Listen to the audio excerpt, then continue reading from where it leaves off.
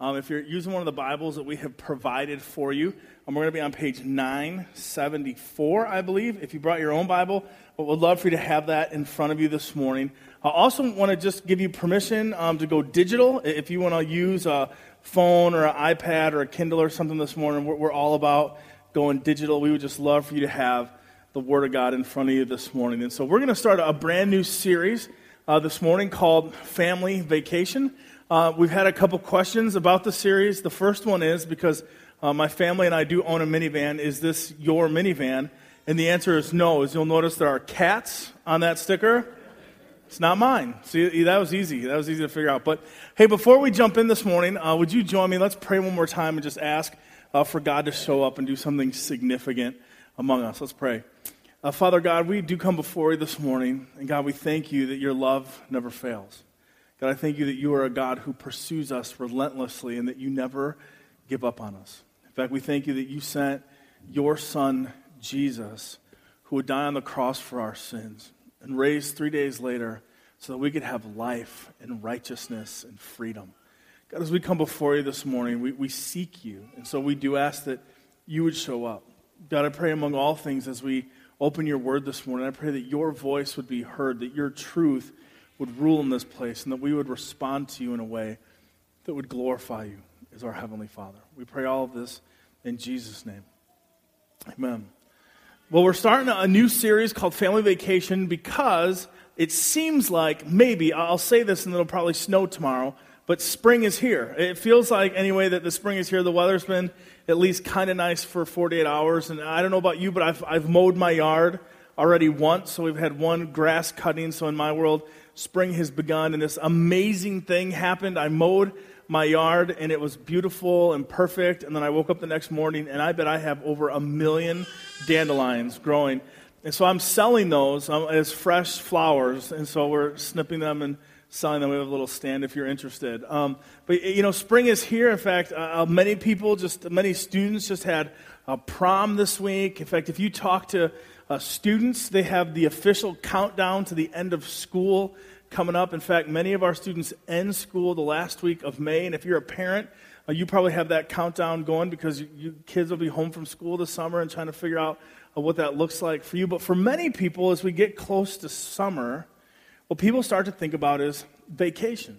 In fact, summer is kind of that time in our culture where we get away from it all, we get out of the daily grind, and we go to different places and do different things that we would like to do. And really, vacations are those times that we take journeys, maybe to go see other places or see other people. And we go to those places because we want to experience some rest, some relaxation, and some rejuvenation. I mean, that's really the point of a good vacation, right? To get away, take a little bit of a journey with the purpose of rest, relaxation, and some rejuvenation.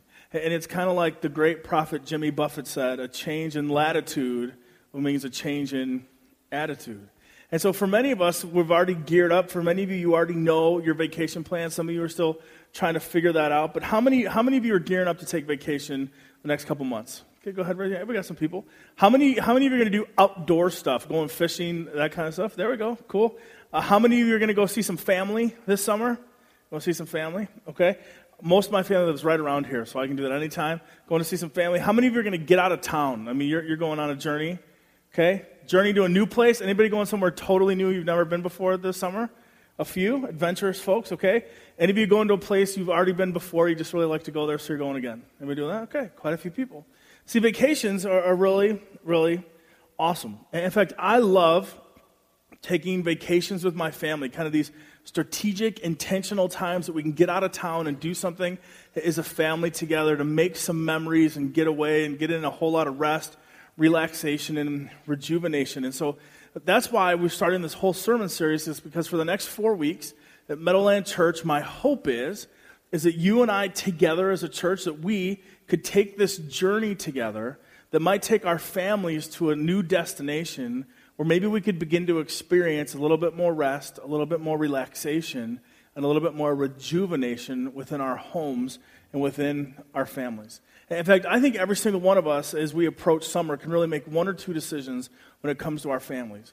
We can decide to take a break from our families, and I think there's all kinds of people that do that kids go off to summer camp and we get over-programmed and we go here and we go there and we just try to stay so busy that we survive the summer. I think you could do that. I think you could take a break from your family this summer.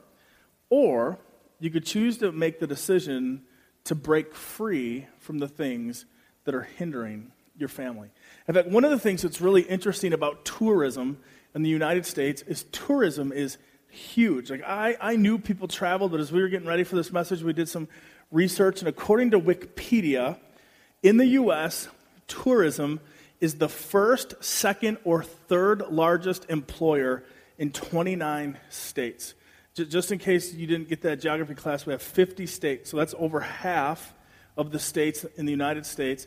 The biggest employer, either first, second, or third employer in many states is tourism. And in fact, it employed 7.3 million people in 2004 and took care of 1.1 billion trips in the U.S. in 2005. It kind of blew my mind. I didn't realize tourism was that big. In fact, a little bit more recent of a stat is that in February 2013, there was $10.9 billion spent on people who internationally came to visit the U.S. That tourism is huge. And the reason that tourism is huge is because we're people who like to take vacations. We like to go places and see people and experience things. And I think every single one of us is looking for a little bit of rest, a little bit of relaxation, and some rejuvenation in our lives. In fact, I think one of the reasons that tourism is such a big business is because the reality is raising a family is difficult and it's hard.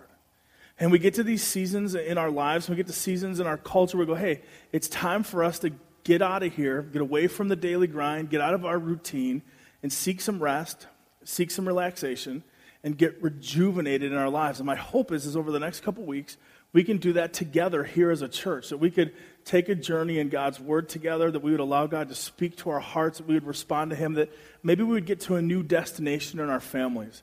And maybe as we allow God to work in us, maybe that would cause us to find rest in Him. And maybe we could begin to relax as we trust Him. And maybe as His Holy Spirit works in us, it would rejuvenate us. Now, every now and then when we start one of these really specific family-type series, somebody would ask, man, this seems like such a specific thing. Is this really a sermon series for everybody? Can everybody get something out of this thing? And my answer is yes, because here's what I think. Every single one of us is in some way, shape, or form in a family, and every single one of us has some sort of hope, some sort of dream, or some sort of desire or goals for those families. So, for instance, if you were, whatever family you were born into, my guess would be is that you have some hopes for that family. You have some dreams for that family. You have some desires for that family. If you're a single person and one day you want to get married and start a family, my guess is that you have some hopes and some dreams and some desires about what that family would look like and what you would be able to do there. If you're raising a family right now, I know that you have hopes and dreams and aspirations and desires for that family. Maybe you're at a point where your kids are now raising their kids.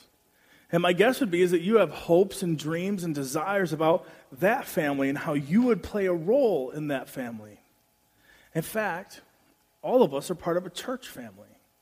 And if you're here today, my guess would be is that you have hopes and dreams and desires of what the church family would look like to you and how that whole thing would play out and what those relationships would look like.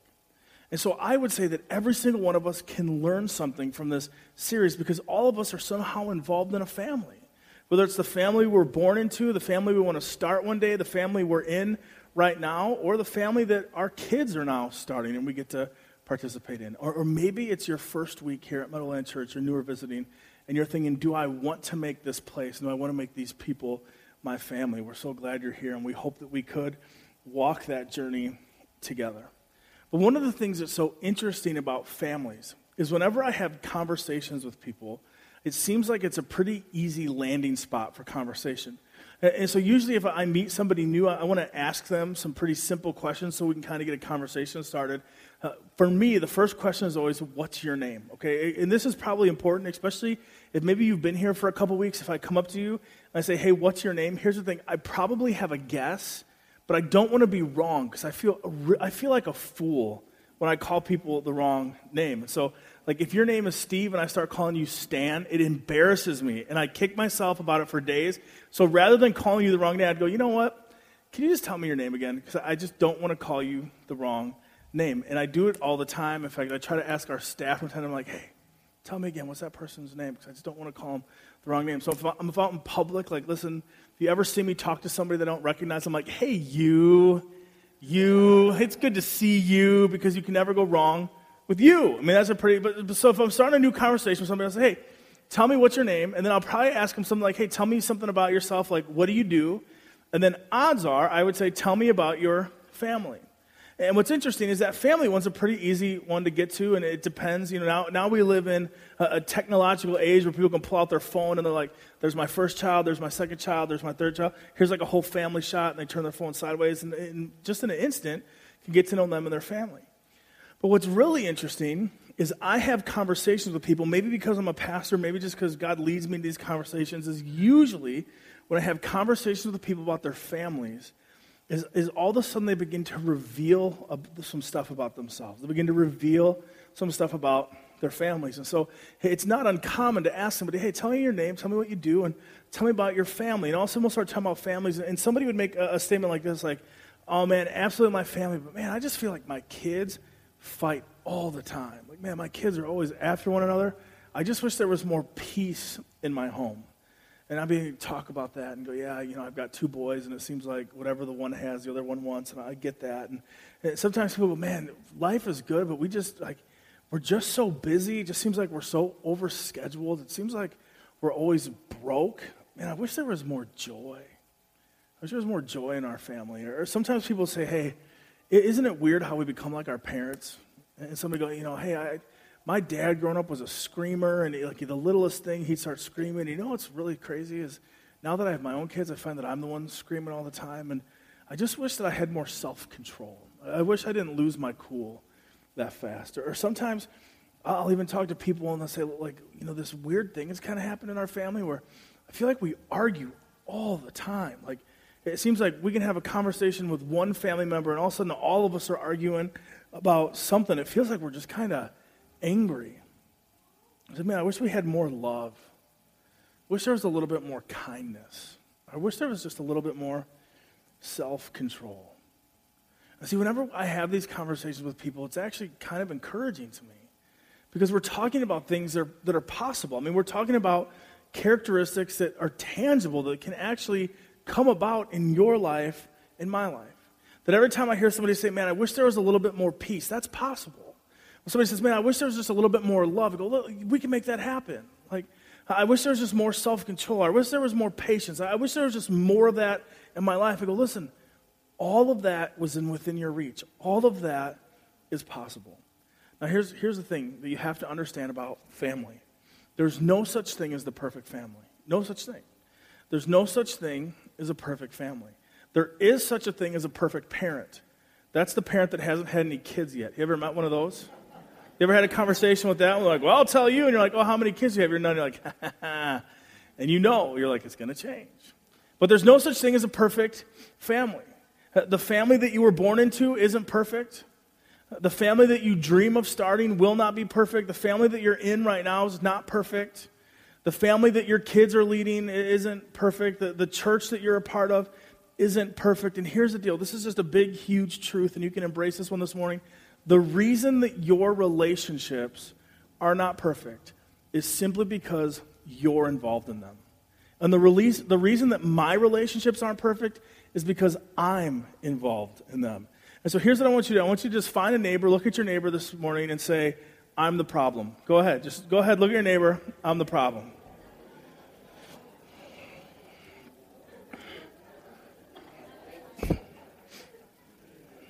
See, for some of you, the person you said that to has been waiting years for you to admit that. And today it happened. And they're so thankful for that.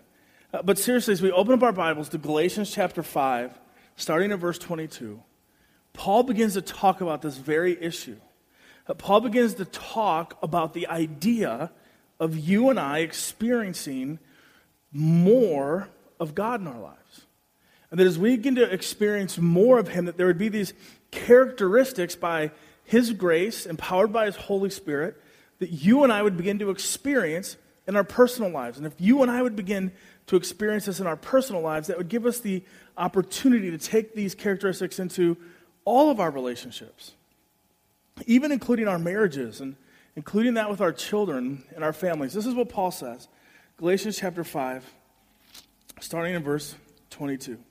He said, "But the fruit of the Spirit is love, joy, peace, patience, kindness, goodness, faithfulness, gentleness, self-control. And against such things there is no law." See, Paul says, listen, if you're looking for that, like if you're here this morning, you go, in my life or in my marriage or in my relationships, I need more of that list. Paul says, listen, that's available to you. Like that can happen. Now this is where this gets a little bit tricky, because Paul says these characteristics don't just naturally come from you and come from me. I don't know about you, but when I wake up in the morning, my very first response isn't to be loving, joyful, peaceful, patient, kind, good, faithful, gentle, full of self-control. Like these characteristics, the reason we need more of them is because they don't naturally exist inside of us. That even on our best day, you and I are broken, sinful, selfish people.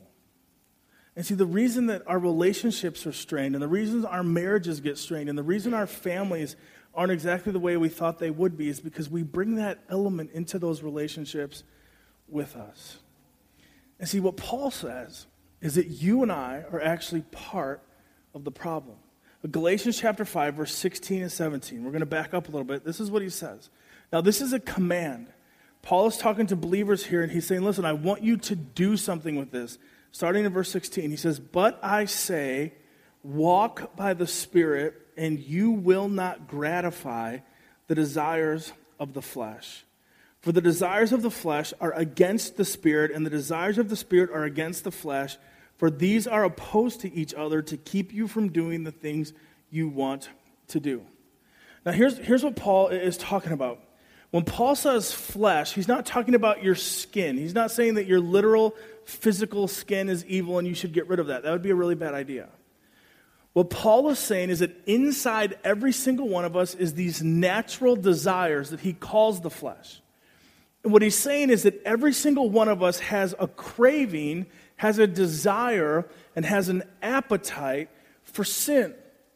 And what Paul says is our sinful nature, which he calls the flesh, desires more sin. That it's hungry for it, it's lustful for it, it wants some more of it. This is why you and I at times have desires or cravings for things that we know are bad for us. Things that we know that will not be well for us. But we still think, man, maybe that would be good. Or maybe that would be appealing. And Paul says our sin desire, which he calls the flesh, desires more sin. And he says, but there's tension inside of us. There's this cosmic conflict that dwells inside of us. Because just as much as we have a sinful nature that desires sin, Paul says we have the Spirit in us, and the Spirit desires more of the Spirit. In fact, the way to say that is that the Spirit desires the things of God. And so we have this tension inside of us, where on one hand, there's this desire for things that we know aren't good for us, that would be sinful. That we also have this desire for the things of God in us. And Paul says there's this opposition inside of us, that we can crave two completely different and opposite things at one time. And the very real truth is that inside every single one of us, inside of every single one of our relationships, inside of every single one of our marriages, and inside of every single one of our homes, this struggle exists. Now here's what's interesting. There may be some of us here this morning go, wait a minute, I'm a believer. Like I've been saved by Jesus, and Scripture says the old is gone and the new has come, so I shouldn't have to wrestle with this anymore. Paul's not talking about me. And I go, he is. The book of Galatians is written to the church. Paul is talking to Christ followers here. And he's saying, listen, when you were saved, you received the Holy Spirit. And the Spirit craves the things of God. It wants more of God. But you still have this flesh, this natural desire that craves more sin. And you will experience a struggle inside of you. This is why, if you're a Christian, if you've been saved by Jesus, that the sins that you used to commit before you were a believer lost their appeal. That you were saved by Jesus, and all of a sudden you want to have that drink or you want to do that thing, and you went, you know what, that doesn't really satisfy like it used to. In fact, there was a heaviness, wasn't there? A conviction. Maybe I shouldn't be doing this. Maybe this isn't right for me. In fact, I think this is what Paul says when he says you have these two things that are opposed to one another to keep you from doing the things you want to do. Because just as much as that happened in you as you were saved by Jesus, and there were some sin things that all of a sudden lost their power. They lost their attractiveness. If we're completely honest, there's the exact opposite within us, isn't there? Then you go, hey, you know what I'm going to do? I'm going to start waking up in the morning and reading my Bible. I'm going to get that quiet time with God, and so I'm going to get up at 5 o'clock in the morning, and I'm just going to get in the Word of God, and it's going to be awesome. And so you go to bed a little bit early, and you set the alarm clock, and 5 o'clock rolls around, and instantly there's a voice in your head, isn't there? It's too early. You're going to be tired all day. If you do this now, you're going to pay for it later. Hit the snooze button, and like you get the tenacity that you're going to get up. And you sit down maybe at the kitchen table or on the couch or something, and you begin to open your Bible, and you're like, I'm just not getting this. It's too early. I'm too tired. I know what I'll do. I'll pray. And you go, dear. And at 6:30, you wake up because everybody else in your house is up. And Paul goes, you know why that happens? Because there's two desires within you. One that desires sin, and one that desires God. And these two will clash, and there will be friction, and there will be opposition to one another. Now, Paul continues on, because here's Paul's idea or his thesis. His idea is the Holy Spirit always wins. That if we give ourselves to Jesus and if we follow the Spirit is triumphant and victorious, just like Jesus. But he says there'll be some people who make the decision to follow the flesh. There'll be some people that go, hey, I feel the friction, and I'm going to go this way. I'm going to follow the earthly, fleshly desires. And this is what he says, starting in verse 18. He says, but if you were led by the Spirit, you are not under the law. Now the works of the flesh are evident: sexual immorality, impurity, sensuality, idolatry, sorcery, enmity, strife, jealousy, fits of anger, rivalries, dissensions, divisions, envy, drunkenness, orgies, and things like these.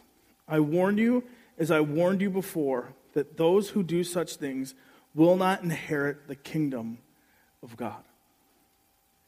See, this is the point that Paul's making. He's saying, listen. You can't follow both at the same time.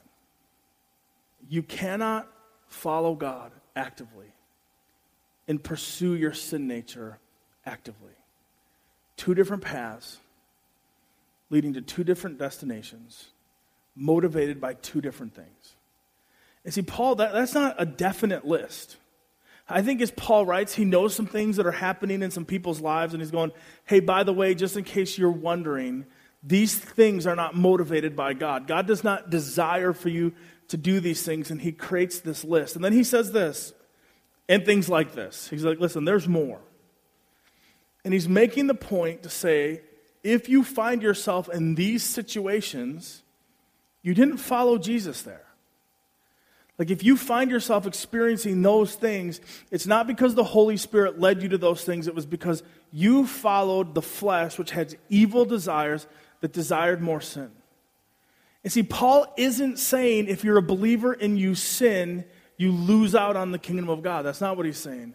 What he's saying is you're probably not a believer if you're following that route. Because if you've so given yourself over, if your appetite is for the things of this world, if you want this stuff more than you want the Spirit stuff, then maybe there's something going on inside of you that you would miss out on the kingdom of God.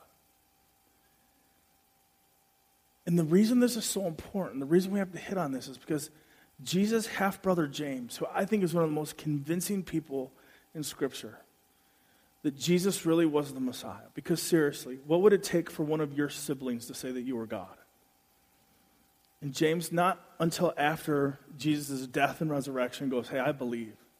Like, listen, I was there. I saw him getting told to clean up his room just like the rest of us. I saw him get his driver's permit. He hit as many cones as we did. But then there was this whole death and resurrection thing. And now I believe. Like, I think there was something so incredibly different about my brother. And this is what James says in James chapter 1, verse 14 and 15. He says, but each person is tempted when he is lured and enticed by his own desires. This is what Paul calls the flesh. That there's these desires inside of us. The desire is that when it is conceived, it gives birth to sin. And when sin is fully grown, it brings forth death. And Paul says, you got to be careful. You got to be careful. Every single one of us messes up. Every single one of us struggles with sin. But what Paul is saying here is, listen, be careful what path you're on. Be careful which way you're heading. Because you cannot follow Jesus to this destination. And Paul says the reason this is so important is because this will ultimately lead to your spiritual and your physical death. But isn't that what Jesus says in John 10:10? He says, I am the way, the truth, and the life, and I have come that you may have life and life to the full. And then the very next thing he says is, but you have an enemy who is a thief. He has come to kill, to steal, and to destroy. See, within every single one of us is this desire. And Paul says you have to be very, very careful. Who are you following? Who's leading you? Which direction are you heading? Because you cannot follow Jesus and continue to be consumed and continue to pursue sin. Because ultimately, when sin is fully grown, it leads to death. Now, here's what's really interesting.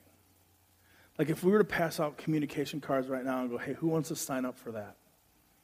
Like, I don't think anybody in the room would be like, sign me up, I want a double pack. I don't think any of us wants that. I don't think any of us wants spiritual death. I don't think any of us wants physical death. I don't think anybody else wants to see those things happen to the people that we love. And so the question we have to ask is, how do we respond then? Like, what do we do to make sure that we don't give ourselves over to these desires? What do we do to make sure that we're following the Spirit so that we can accomplish the fruit of the Spirit in our life? How do we say no to sin and say yes to Jesus? Well, here's what I want to give you. I want to give you two things that will not work. Two things that will not work. Because many people respond to this sin deal. Many people respond to this flesh struggle in two ways, and neither of them work. The first one is this: legalism. See, people go, listen, sin is real, and it is bad, and it is ugly, and it will kill you. So the way that we will combat sin is we will create rules, and we will have rules on top of rules on top of rules on top of rules, and if we'll follow the rules, we'll never even get close to sin. And so what we do is we boil down following Jesus into a list of ought and ought not tos. Do's, but do nots. And what happens is we get legalistic. And we begin to say things that are wrong that aren't really wrong, but we think if you go too far in them, then they'll become wrong. And so we create rules upon rules for our children, and we put a white picket fence around our house, and we teach our kids everything out there is bad, but everything is in here is good. And we tell our kids things like, hey, don't drink, don't smoke, don't chew, and don't run with people that do. Because the insinuation is one of us is saved and the other isn't. But see, this is what happens. Within legalism, the foundation for the belief is the elevation of sin. See, the reason we do what we do is because sin is bad. The reason we do what we do is because sin will lead you to spiritual death. And the reason we do what we do is because Satan is like a roaring lion who wants to devour you. So we elevate sin. And we begin to teach our families, we begin to teach our children that sin, that sin, that sin, that sin, that sin, that sin, and all this stuff is sin, and you can't go anywhere near this stuff because it's all sin. And what we've taught them is everything there is to teach them about sin, but we haven't taught them anything about Jesus. And so what happens is one day they get out from under your roof and they go, Mom and Dad always said that's sin, but I have no idea why it's sin. In fact, it seems like it might be kind of fun. In fact, maybe the reason sin is bad is because maybe it's actually fun. You see, these kids grow up one day and move out from their parents' home, and their entire belief system is we follow Jesus by adhering to the rules. And then the minute they want to not do one of the rules, their entire faith begins to fall apart. Because their Jesus was built on a foundation of rules. And see, I think what's better than teaching our kids all the rules, I think what's better than putting up the white picket fences, I think it's better for us to teach our children about Jesus, to elevate his name, to reveal who he is and talk about his glory and his righteousness and his grace and his love and his salvation and his freedom. Because as we see him for who he is, as he is glorified, then the things of this world lose their appeal. The sins of this world are no longer appealing because we would know Jesus. I'm reminded of the refrain from the old hymn, "Turn your eyes upon Jesus." It says, turn your eyes upon Jesus. Look full in his wonderful face. And the things of this earth will grow strangely dim in the light of his glory and his grace. See, the reason that legalism doesn't work is because rules without relationship will always lead to rebellion. And one day, your children might not decide to follow your rules. Because rules without a relationship always lead to rebellion. So rather than being legalistic, we should just be passionate pursuers of Jesus and teach our kids about him so that they can love him and be loved by him. And I believe exactly what that hymn says, that is, he is exalted and that he is glorified, then the things of this world grow strangely dim in the light of his glory and his grace. The second thing that people do, the second way people respond to this, is through what I would call lukewarmness. Maybe the best way to talk about this is we see Jesus as fire insurance, right? Like, I get all kinds of insurance policies because I bought a house. When I bought a house, the mortgage company required that I have house insurance. And so I had to do that. And so every now and then, like every year, I get some stuff from my insurance company reminding me of what my package looks like and what's covered and what's not covered. And I tend to do stupid things, so I do tend to read the what's not covered part because I just want to make sure I don't do those things. And so I read that, and then you know what I do with that when I'm done? I put it away. Because if you ever got one of those, you guys get the policy things, and right on the top of them, they say, this is not a bill, and you're like, awesome. You kind of put it away. For many people, this is our relationship with Jesus. They go, well, I went to church enough, and I think I said a prayer, and I went to a couple VBSs, and I own 26 Bibles that I never read. And so I think I'm saved enough. And so what we do is we go, listen, I'm saved enough that I'm going to live as though one day I'm going to go to heaven. But until then, I'm going to have a hell of a good time. And I'm going to do whatever I want to do. And I'm going to live as though Jesus doesn't exist. And my hope is that one day when I've done everything I've ever wanted to do and lived however I wanted to live, that one day I would stand before him. Before he passed judgment, I could just pull out my insurance card and go, wait. Whew, glad I brought this. I'm saved enough to get into heaven. Like, I've been a lukewarm Christian. And what Jesus says in the book of Revelation is that because we were neither hot nor cold, but because we were lukewarm, that he wants to spit us out of his mouth. That the Messiah, the Son of God, in Scripture literally says lukewarm Christianity makes him want to vomit. And yet people choose this response all the time. And the problem with this response, especially when it comes to families, is your kids see right through it. As they go, listen, why would we even live up this facade? Like, why do we even go to church? Why do we even pretend? Because we say we believe one thing, but we live a completely different way. And see, I don't know exactly how to tell you whether or not you're a lukewarm Christian. But here's questions that I ask myself. And these answers somehow tell me how I'm doing in my walk as a person, as a husband, as a father, as a pastor, in that order. Here's the questions I ask. When was the last time I prayed or prayed with my family? When was the last time I prayed or prayed with my family?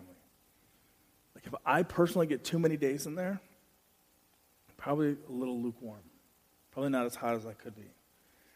When was the last time we talked about Scripture? When was the last time we talked about Scripture? And listen, this is so hard. Like, I'll tell you a secret. I think, she's not in here, so I can say this. I think Laura Thompson is probably the world's best children's ministry director. I mean, seriously, her love for Jesus and her love for kids is unparalleled in this universe. I believe that. And what will happen today, I promise you what will happen today, is we'll get home from church, and I get home later than the rest of my family, and I'll kind of sync up with them. And I'll look at Shane, and I'll say, Shane, what did you learn in Sunday school today? And I'll hear everything other than the lesson. I'll hear, well, me and this kid played, and we did this cool craft. And I'm like, yeah, but what did they teach you? I don't know. And then finally, because I sent all this stuff home, we'll get to the point, well, did you learn this scripture verse? And it's so funny the way, we had this conversation not too long ago. We had this, we talked about Daniel. Do you know he got thrown in the lions, Dad? Like, yeah, they're like real lions in there, Dad.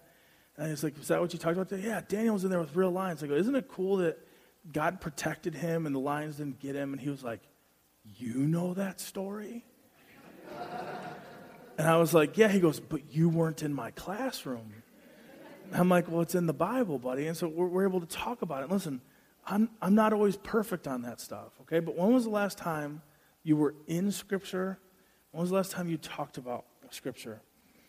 When was the last time you shared your faith with somebody?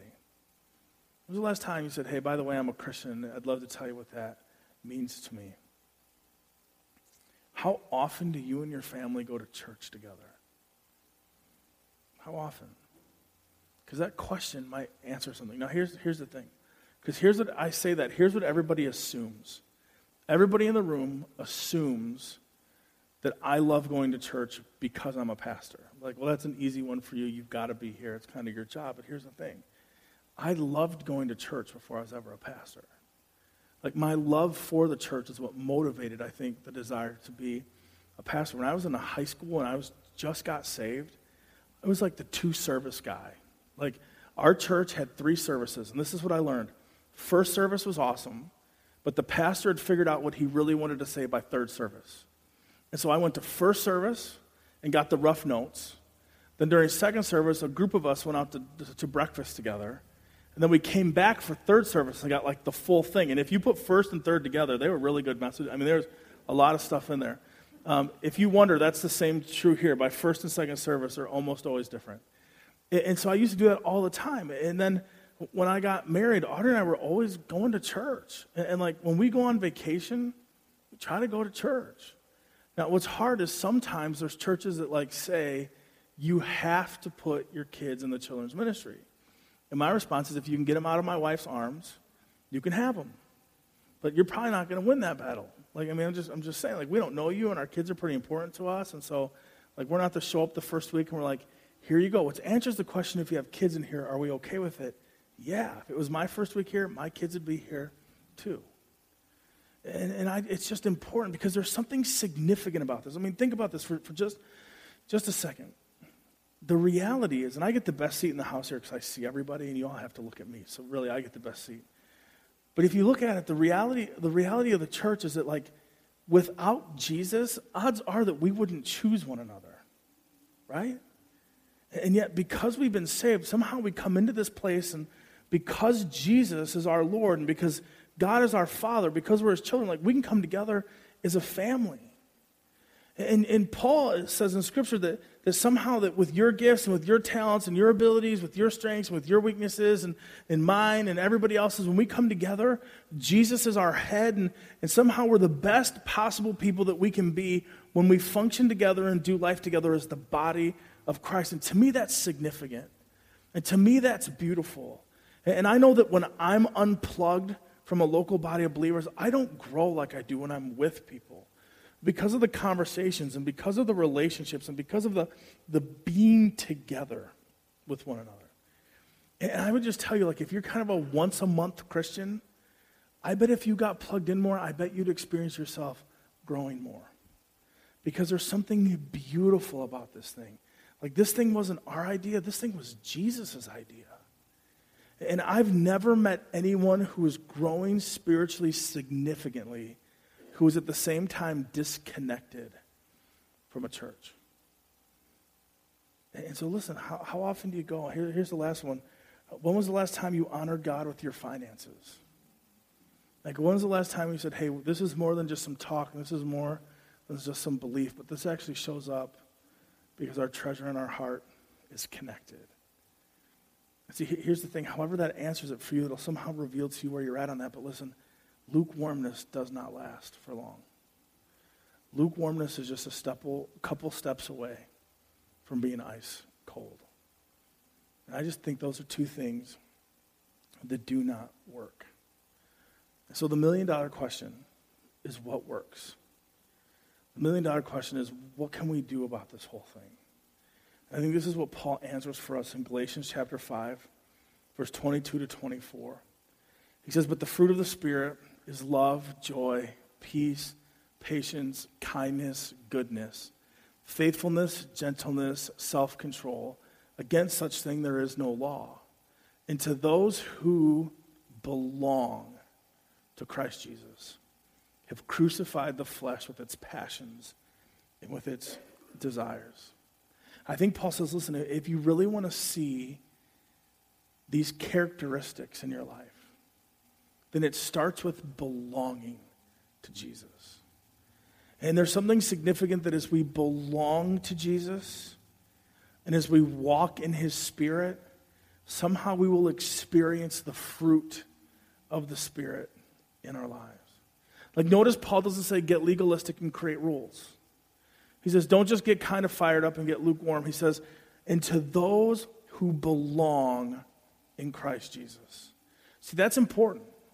Because Jesus tells us there's a day when he will stand before people, and there will be people that come before him and say, but Master, Master, I knew you. And Jesus said, but I never knew you. And when Paul uses the language belong, that's what he's talking about. Do you belong to him? Would he say that you belong to him? Is he at the center when Scripture says that he purchased you, that he gave his life for the ransom of you? Is that true? That you belong to him? That you are his and he is yours, and there's this knowing and this oneness and this belonging, because it's to those that belong to him, when they walk by his Spirit, that they would experience the fruit of the Spirit. Another way Paul says this is Galatians chapter 2, verse 20. He says, I have been crucified with Christ. It is no longer I who live, but Christ who lives in me. And the life I now live in the flesh, I live by faith in the Son of God, who loved me and gave himself for me. See, it's no longer about the flesh, but it's Christ who lives in me. And because it's about him, and because he's in me, and because he gave himself for me, I am his. I belong to him. And if you were here and said, what does it mean to belong in him? I think it's the belief that, first of all, that you're a sinner. And I know that's not fun. And I also don't think it's cute, but it's true. That every single one of us sins. And because of that sin, we are guilty of deserving God's wrath in his judgment. And that's true. Like, you and I do not deserve anything good from God. That's why grace is so important. Because when we talk about grace, what we're really talking about is that God treats us as though we do not deserve. Excuse me. And according to Scripture, even though you and I are guilty, that you and I deserve death and that you and I deserve the wrath of God, that God would send his son Jesus, fully God, fully innocent, who would give himself up and die on the cross for your sins and for my sins. And that he would take the punishment that you and I deserve, and that he would die the death that you and I deserved. And that when he rose on the third day, that it was to give us life and victory and power in his righteousness. See, Scripture says if we believe all those things, then we can repent of our sin and confess Jesus as Lord. Paul says that if we believe in our heart and confess with our mouth that Jesus is Lord, that he will be faithful, that we will be saved. And see, it starts with this belonging, because Paul's really hitting on this. I think it's important to hit on that it's not only am I saved, but I belong to him. It's that he's the most important, that he receives the glory, that behind every decision that we make, how we spend our money, the question is, what glorifies Jesus the most? How we spend our time, what glorifies Jesus the most? As we're turning the channels on the TV, what glorifies Jesus the most? Is that guy cuts us off in traffic and this thing wants to happen where our hand goes up over our head and this finger comes out? What pleases Jesus the most? And we continually give him the glory. And we continue to put him at the center. And then Paul says this, that not only do we need to belong to him, but we need to walk in the Spirit. So as we wrap it up today, I want to talk about what it looks like for us to walk in the Spirit. As we talk about walking in the Spirit, I think most of us have probably a false illustration of this in our heads. So it's like, what does it mean to follow the Spirit's leading our lives? I think for many of us, we think we're behind the Spirit in life. And maybe the best way to think of it is the Indy 500, although I'm not a big NASCAR guy. That's a lot of left turns for me. But if you think about that, when they start the race, there's always a pace car. Now, I don't know this. I had to be told this. But the pace car is designed to have the ability to go faster than the race cars. Because for race cars to be approved to be on the track, they have certain rules and regulations. Like the motor can only be so big, it can only have so much torque, and that way they're all the same. But the pace car doesn't have to follow those rules because the whole idea is for it to be out in front of the other cars. And so I think for some of us, we think, maybe you've never thought it this way, but you thought elements of this is that we're kind of like the NASCAR, that no matter how fast we go, we can never really catch up with the pace car. And somehow by our might and our power and by our strength, we're doing our best to catch up to God, to catch up to his leading, to catch up to his presence, to catch up to his power, but he's always just kind of out of reach and ahead of us. I don't think that's what Paul is leading us to. And in fact, I think a better illustration would be one of a locomotive train. Now, growing up, I've got two boys, and they both enjoyed Thomas, and so I have a lot of train knowledge that I have received through the Thomas and Trains industry, which I actually kind of enjoy. Anyway, so I think about a locomotive. I got words, man, that you've never heard before, but they came from Thomas. And what happens is in a locomotive, if you think about a locomotive train, there's the engine, and the engine's the one with all the power. It's the one with all the energy, all the momentum. It's got everything it needs to move all the other cars. And see, when I think it comes to you and I walking with the Spirit, that's a better illustration. That when we belong to Jesus, we couple up with him. We hook up to him and say, listen, you're the power, you're driving, you've got the steam, you're the conductor to this thing. It's by your energy, it's by your momentum, it's by your power that you will move us, you will drag us, you will lead us to where you want us to go.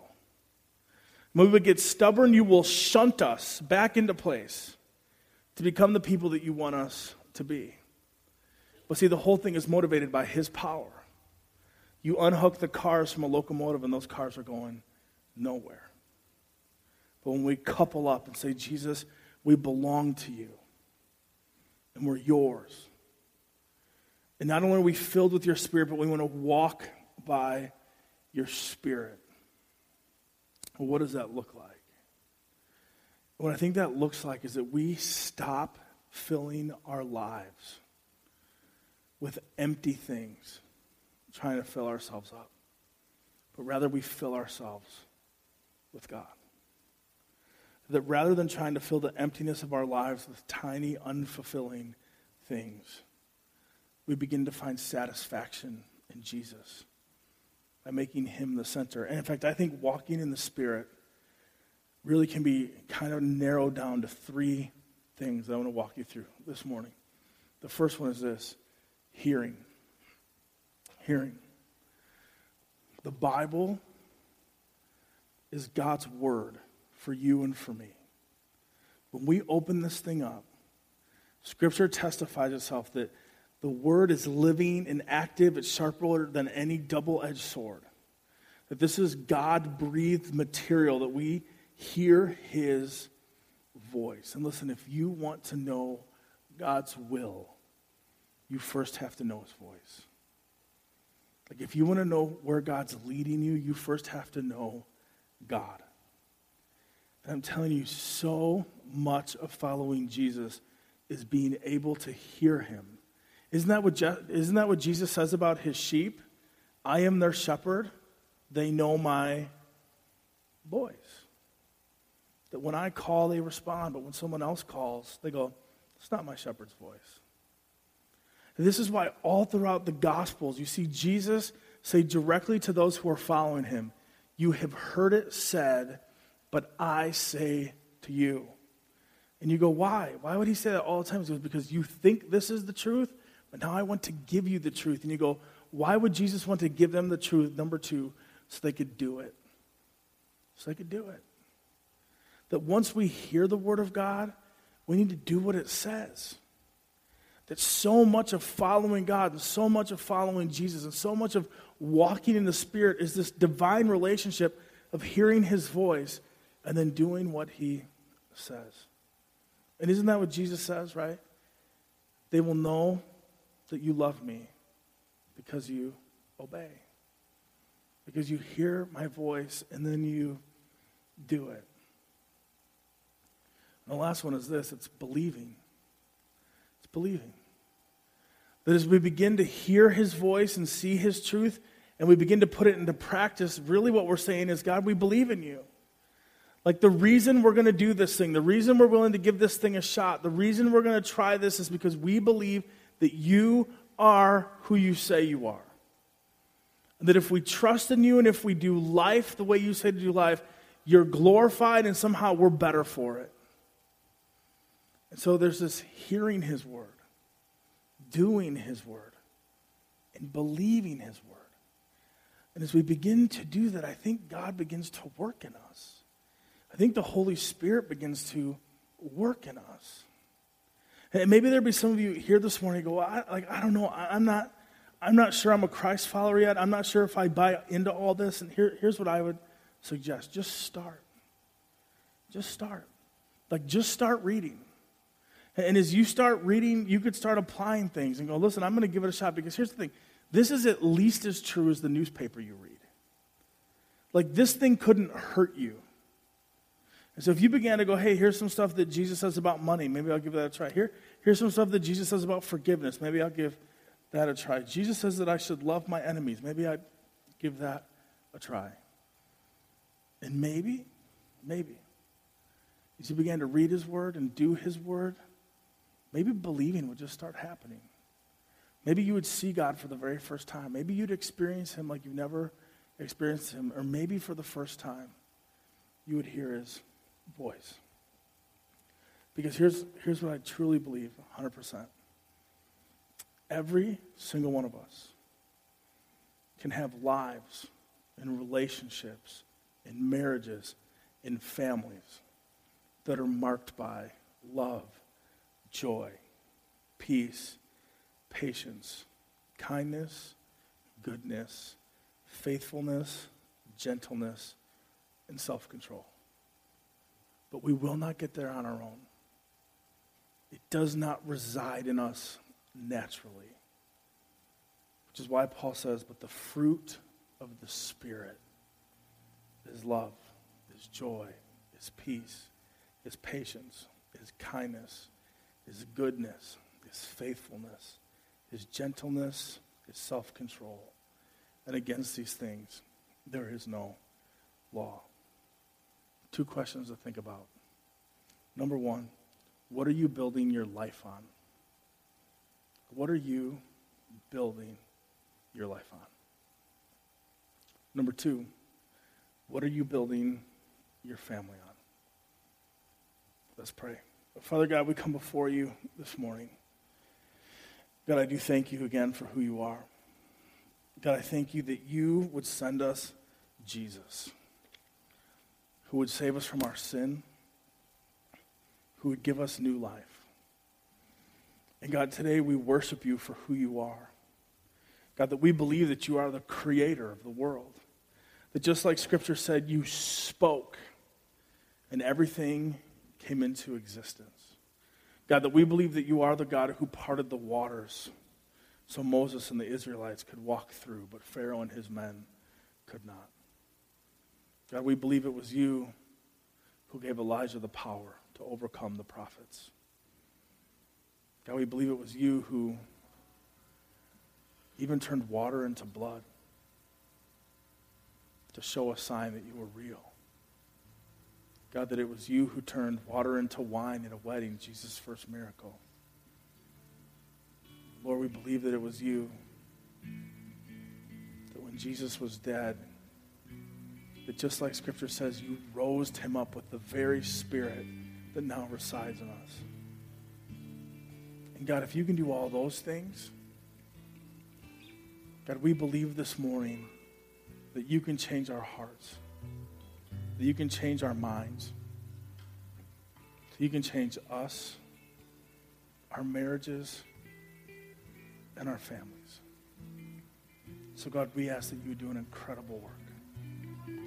God, help us to respond to you and your word this morning in a way that would glorify you. God, for those of us who have been saved by you and know you as both Lord and Savior, God, help us not to be legalistic and help us not to be lukewarm. But God, help us to allow you to be the center of our lives. That we would be people who live for you and desire among all things to do the things that would please you the most. God, I pray that this morning as we gather together in this place that there may be someone here this morning that has never been saved by you. God, that they've never realized their sin and the wrath that they deserve. And today they realize the beauty of the gospel, that you would send your son Jesus so that none of us would perish. But because of his life and because of his death, because of his resurrection, we might be saved. God, I pray that you would open their hearts to love you this morning. God, that you would free up their tongues that they could call you Lord. That you would break open their hearts as they realize that they need you as a Savior. And we thank you, God, that your love never fails. Today as we gather in this place, we know that you are God and that you are good. And I just want to give you all a chance this morning that in this moment of prayer, if you're here and you know that today's the day that you need to respond to Jesus, that you want to confess with your mouth and believe in your heart that he is the Lord, if you want to repent of your sin, take that first step and belong to him. If that's you this morning, I'm just going to ask you to look up at me. I want to be able to pray with you and walk that journey with you. Anybody that today's the day you need to give your life to Jesus? Okay. Anybody else? For those that looked up, you could just pray this prayer. Jesus, today I give my life to you. I recognize my sin and believe that it separates me from you. It makes me deserving of your wrath. I also thank you for Jesus, who would die on the cross and raise again on the third day so that I might have life, salvation, and freedom. Jesus, today, I repent of my sin. I no longer want to pursue sin. But Jesus, I confess you as both Lord and Savior. I ask you to forgive me and to save me of my sins. And today, I begin my journey of walking in your word and walking in your truth for the rest of my life. And all God's people said,